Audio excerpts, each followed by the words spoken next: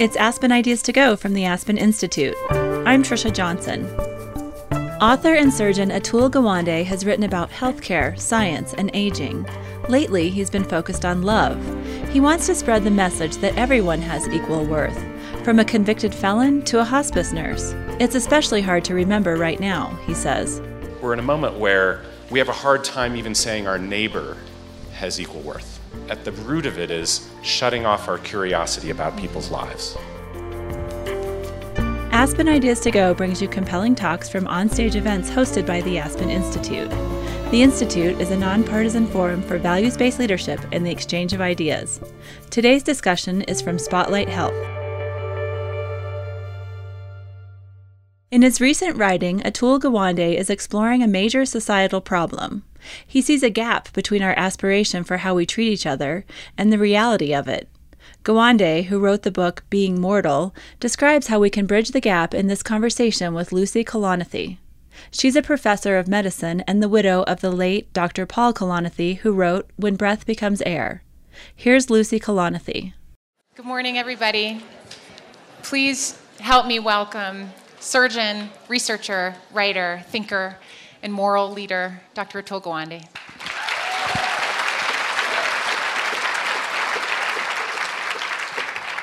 And please help me welcome Lucy Kalanithi, who is a physician, formerly grieving, still grieving wife of a beautiful book by Paul Kalanithi, When Breath Becomes Air, and also a deep thinker. Thanks.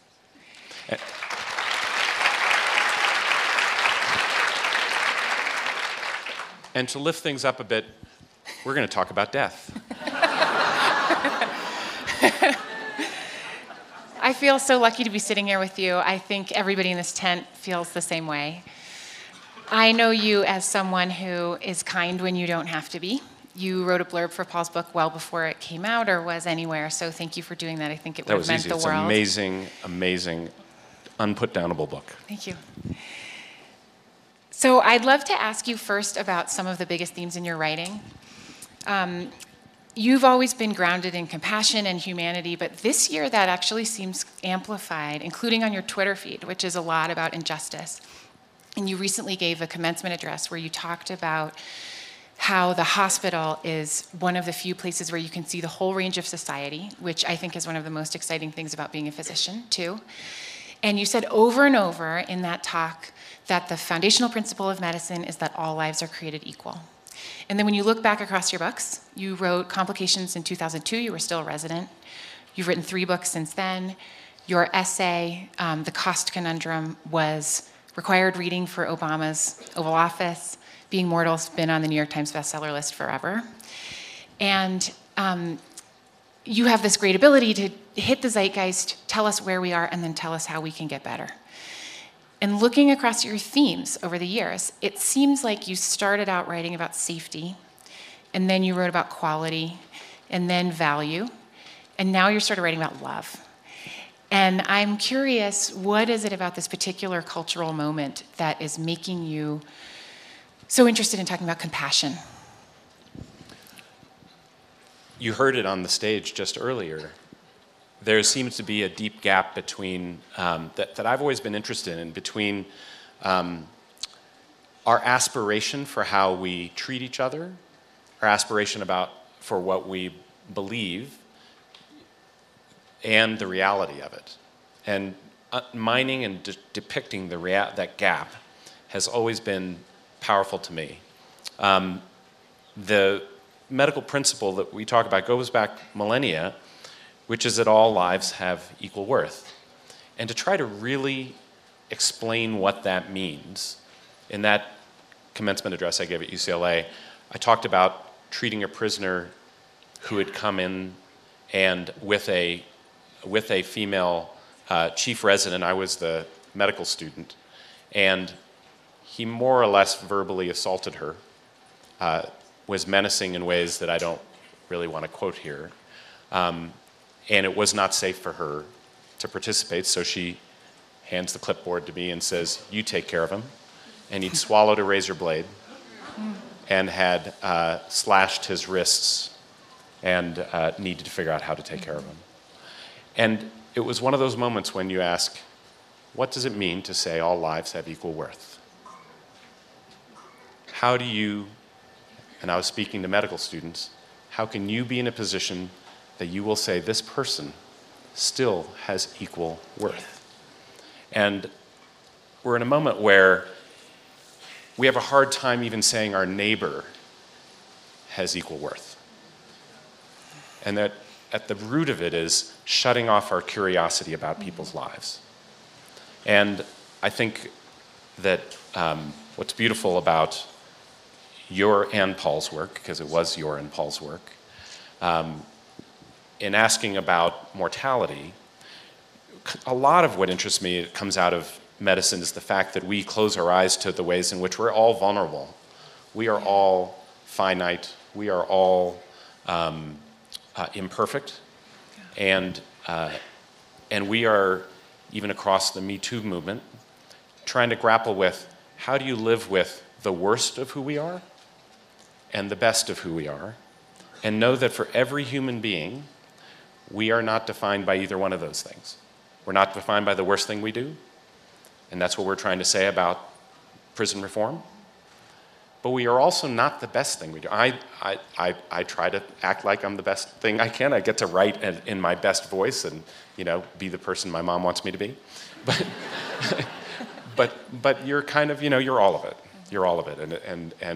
And so I think what is powerful and what I wanted to ask you about in this conversation is that you and Paul put yourself out there in the course of his grappling with his own mortality, the reality of what he thought he would aspire to be, what you thought you would aspire to be.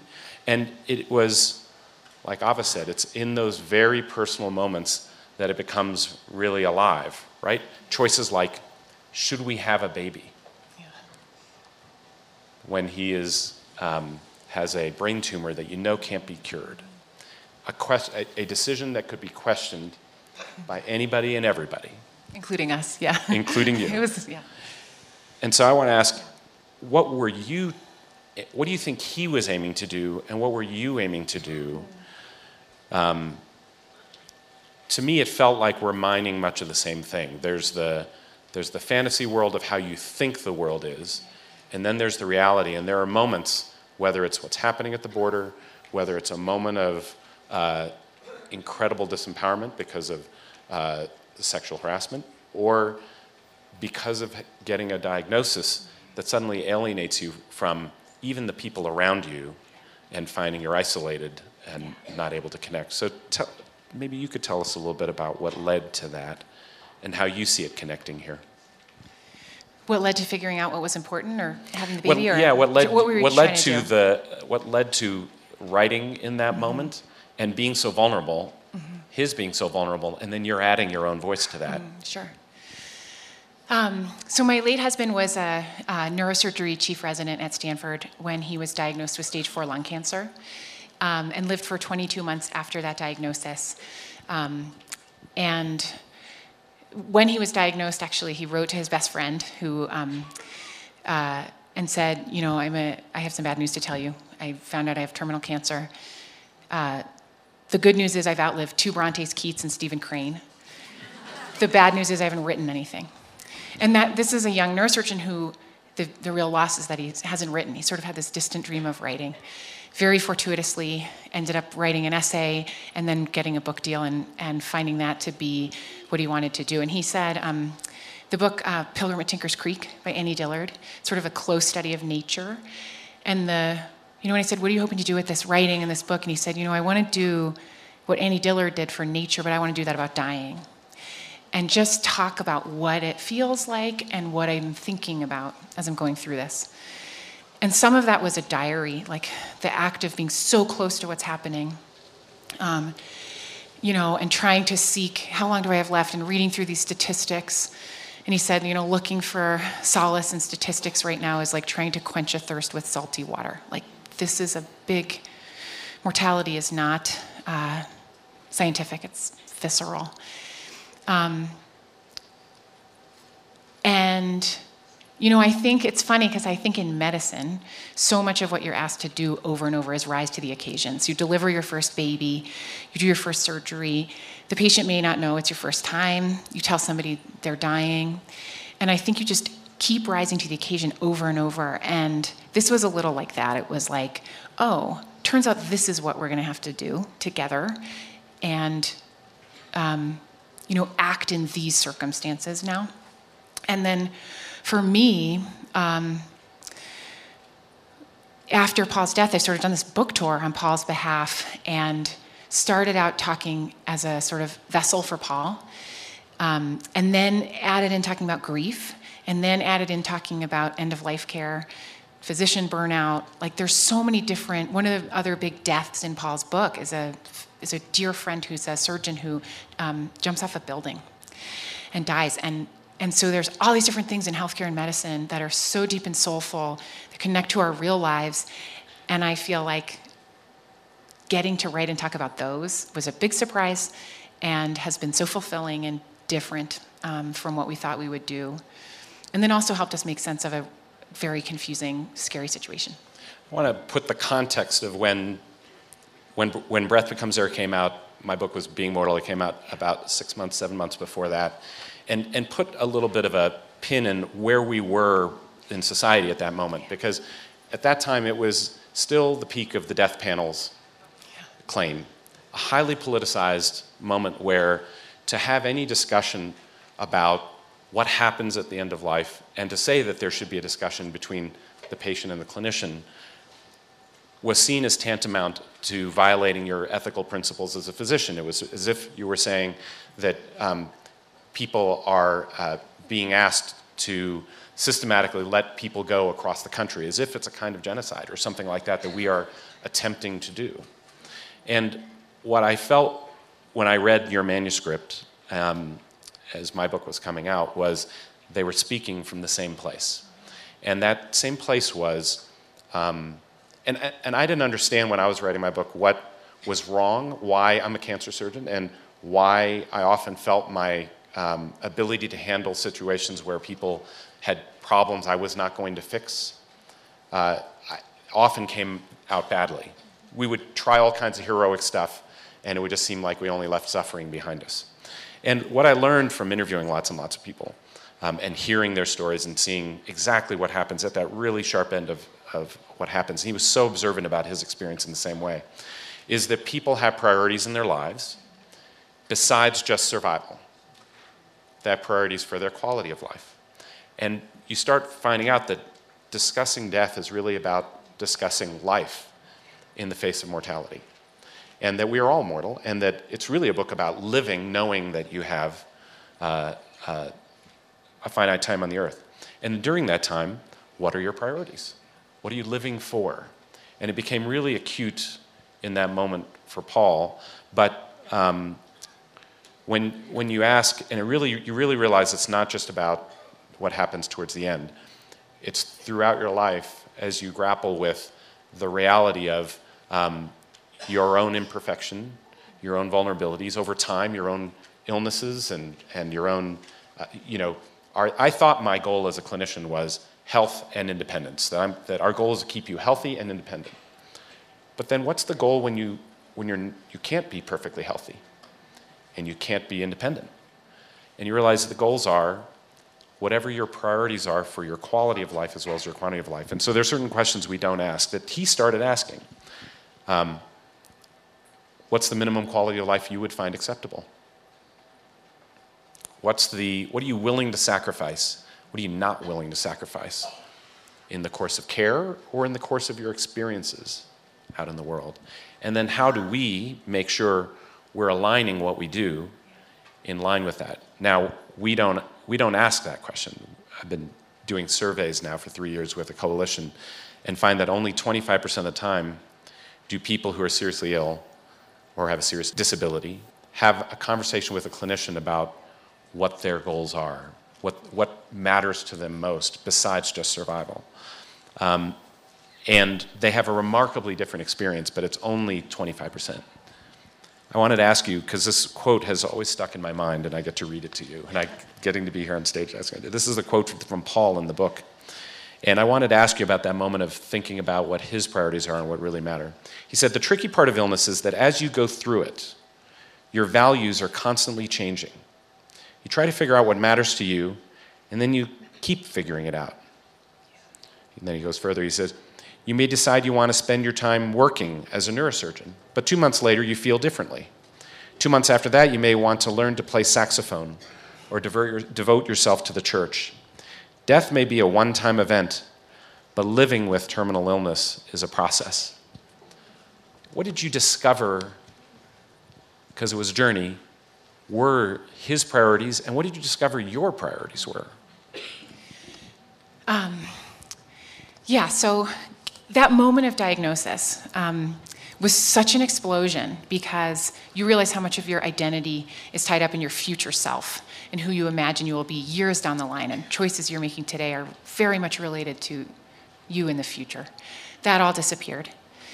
And it really was a process, actually, as treatments worked for a while and then failed, and Paul's physical state changed. He worked as a neurosurgeon for a year, and then couldn't, and started writing, and we had our child.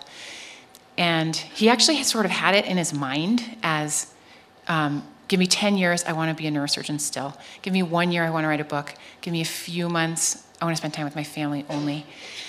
And kept actually adjusting to that. It became pretty clear, but it took a while. And then my goals, at that time, my goals were partly to help him avoid unnecessary suffering. And as a physician, I knew that it's very possible to suffer in ways that will not help you.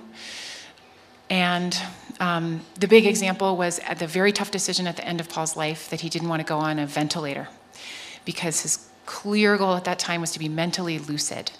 And life without that was not what he wanted. And then I think my goal was to learn how to understand suffering. And that was a couple ways. I started to feel like, I'm not sure there's a point to human suffering except for it connects you to all other human beings forever, now and forever. And I started to notice suffering and feel connection to it elsewhere. And I thought about, I think about this in raising a child now too. She's over there, she's 4, and she's being very quiet and good. She's with my dad. And I used to think, I want to raise a happy child. And now I think I want to raise a resilient child. And they're kind of different. And, when Paul and I were deciding to have a baby at the time, we talked a lot about it. And I actually tried so hard to find Andrew Solomon yesterday because he was here, because reading his book, Far From the Tree, made me understand why it was okay to have a baby and introduce that uncertainty and pain. I thought, I don't know if I can withstand this sick husband and the baby. And I was like, you know what? Tough things happen and we love each other through them. And I think if we have capacity and support, it's possible to do this. And I think anybody who has a child is thinking, can I give this child a good life? And is this important to me? And those circumstances were not different in this new world that we found ourselves in. I think that's mostly it. And I think, can I quote you back to you? Okay. Okay. So. No.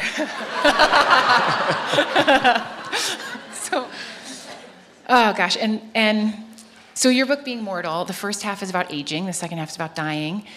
And those are the two things that medicine cannot fix, like you just described. And you talk about what it means to be a doctor for people whose problems you cannot fix.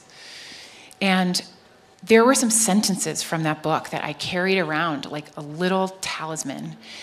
And my favorites were these. It's 5 sentences. As recently as 1945, most deaths occurred in the home. By the 1980s, just 17% did.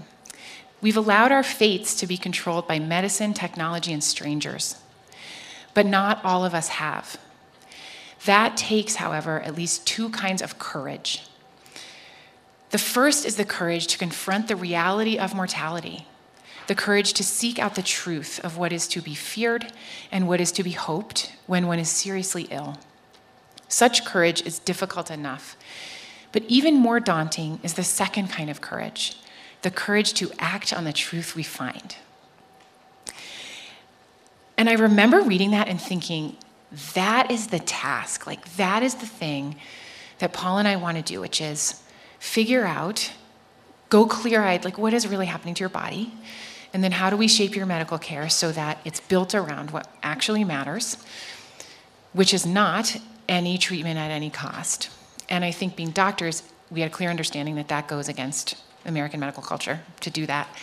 And you really have to ask questions, and we talked this morning, you may have to bring up those conversations with your own doctor. And by the way, you talked about how only 25% of patients get a conversation like that. And you, in your serious illness conversation guide, are teaching experienced physicians and also, I think, medical students in all the Massachusetts medical schools how to do that. And thank you for doing that. It's nothing short of a revolution, I think.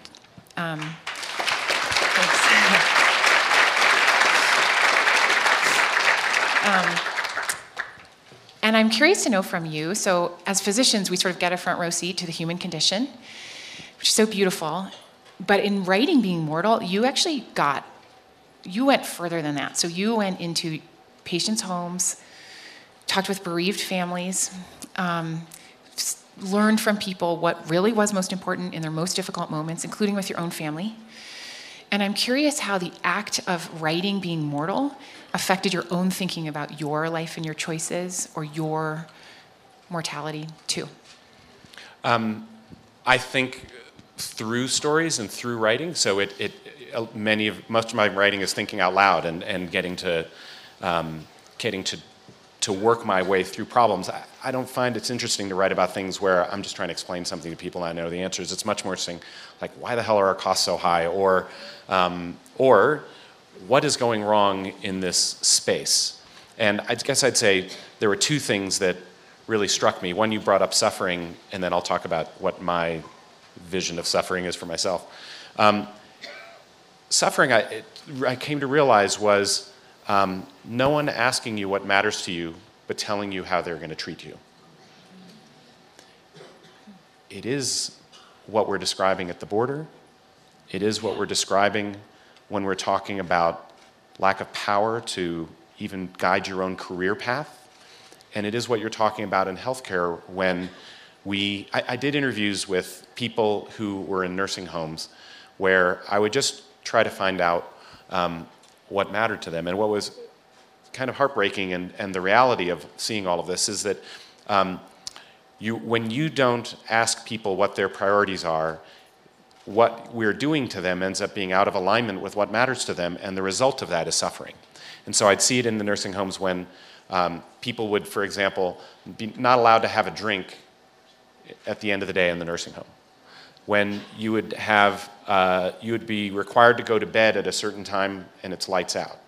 And you'd wake up at a given time and there'd be a pill line and you have to get dressed in the following way. You can't have your own furniture because it's not safe. What does this sound like to you? Prison. Prison. Exactly. And the most heartbreaking thing in my interviews was over and over again, people would say, when can I go home? When can I go home? Because a place where you can't make these choices is not your home. And we've medicalized the aging process to the point that when you go into nursing homes, places you need 24-hour care, they look like hospitals. And the revolution was, I described one guy, Bill Thomas, calls himself a nursing home abolitionist. And he built a nursing home, built nursing homes for people who needed 24-hour care, but built it around a kitchen. You could have a pet, like, pets are unsafe. But now you have something to care for and love. And because of that, the amount of antipsychotic medication and antidepressants went down, mortality, survival went up. And in those places, you had a kitchen, and in it was a refrigerator. And in the refrigerator, you could go in and you could take out whatever you want.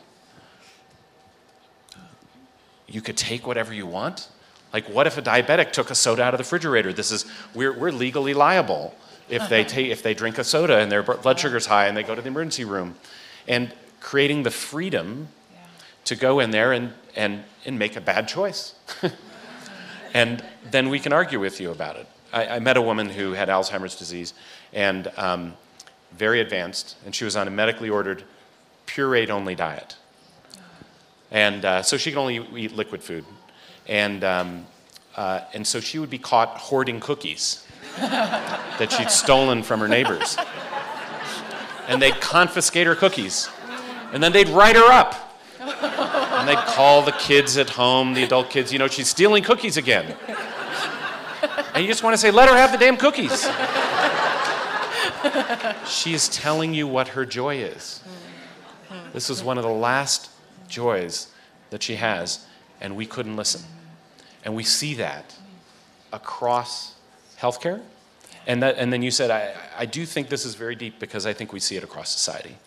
As we get to live 80 plus years on average age, we're going to spend significant chunks of it with chronic illnesses, with disabilities, and navigating life with incredible productivity and ability to contribute is navigating life with your abilities and losses changing. And our goal has to be in how we live and care for people, that it's not just about survival, that it's about your getting to do what Paul did, which is navigate the pathway of what is it that matters most to me? Are people caring enough to help me achieve those things? And then can we orient a system around doing that?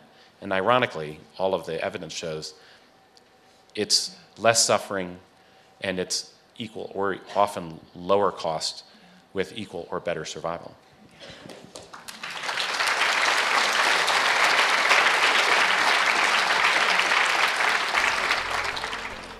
So we're out of time. You have said, better is possible.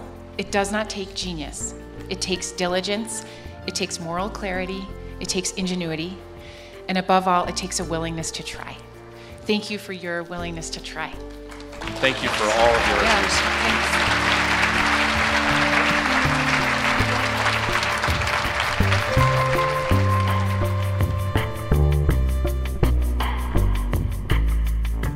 Atul Gawande is a staff writer at The New Yorker. He's also the CEO of a healthcare partnership between Amazon, Berkshire Hathaway, and JP Morgan Chase. Lucy Kalanithi is a clinical assistant professor of medicine at Stanford. She's the widow of Paul Kalanithi, who wrote the bestseller When Breath Becomes Air. Their conversation was held June 24th at Spotlight Health. Make sure to subscribe to Aspen Ideas to Go wherever you listen to podcasts. Follow Aspen Ideas year-round on Twitter and Facebook at Aspen Ideas. Today's show was produced by Marcy Krivonen and me and recorded by our team at the Aspen Institute. The Spotlight Health team is Peggy Clark, Ruth Katz, Katie Dresser, Tracy Anderson, Natalie Johnson, Deb Cunningham, and Sola Farquhar. Our music is by Wonderly. I'm Trisha Johnson. Thanks for joining me.